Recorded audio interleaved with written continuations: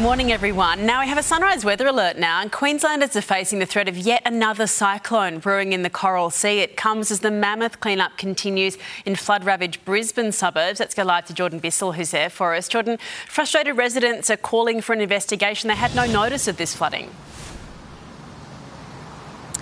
That's right, Eddie. Queensland Premier Stephen Miles said there will be an investigation, as there is with all natural disasters, into warnings and infrastructure to see if anything could be done better for next time. Now, it comes as up to 400 residents in Bray Park, north of Brisbane, were flooded on Tuesday morning and are now being told it could take up to a year and a half for repairs to be done. Now, many of those people have only been back in their homes for a matter of months following widespread repairs from the 2022 flooding disaster.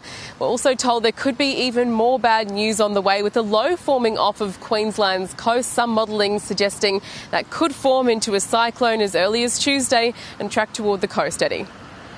Thank you, Jordan.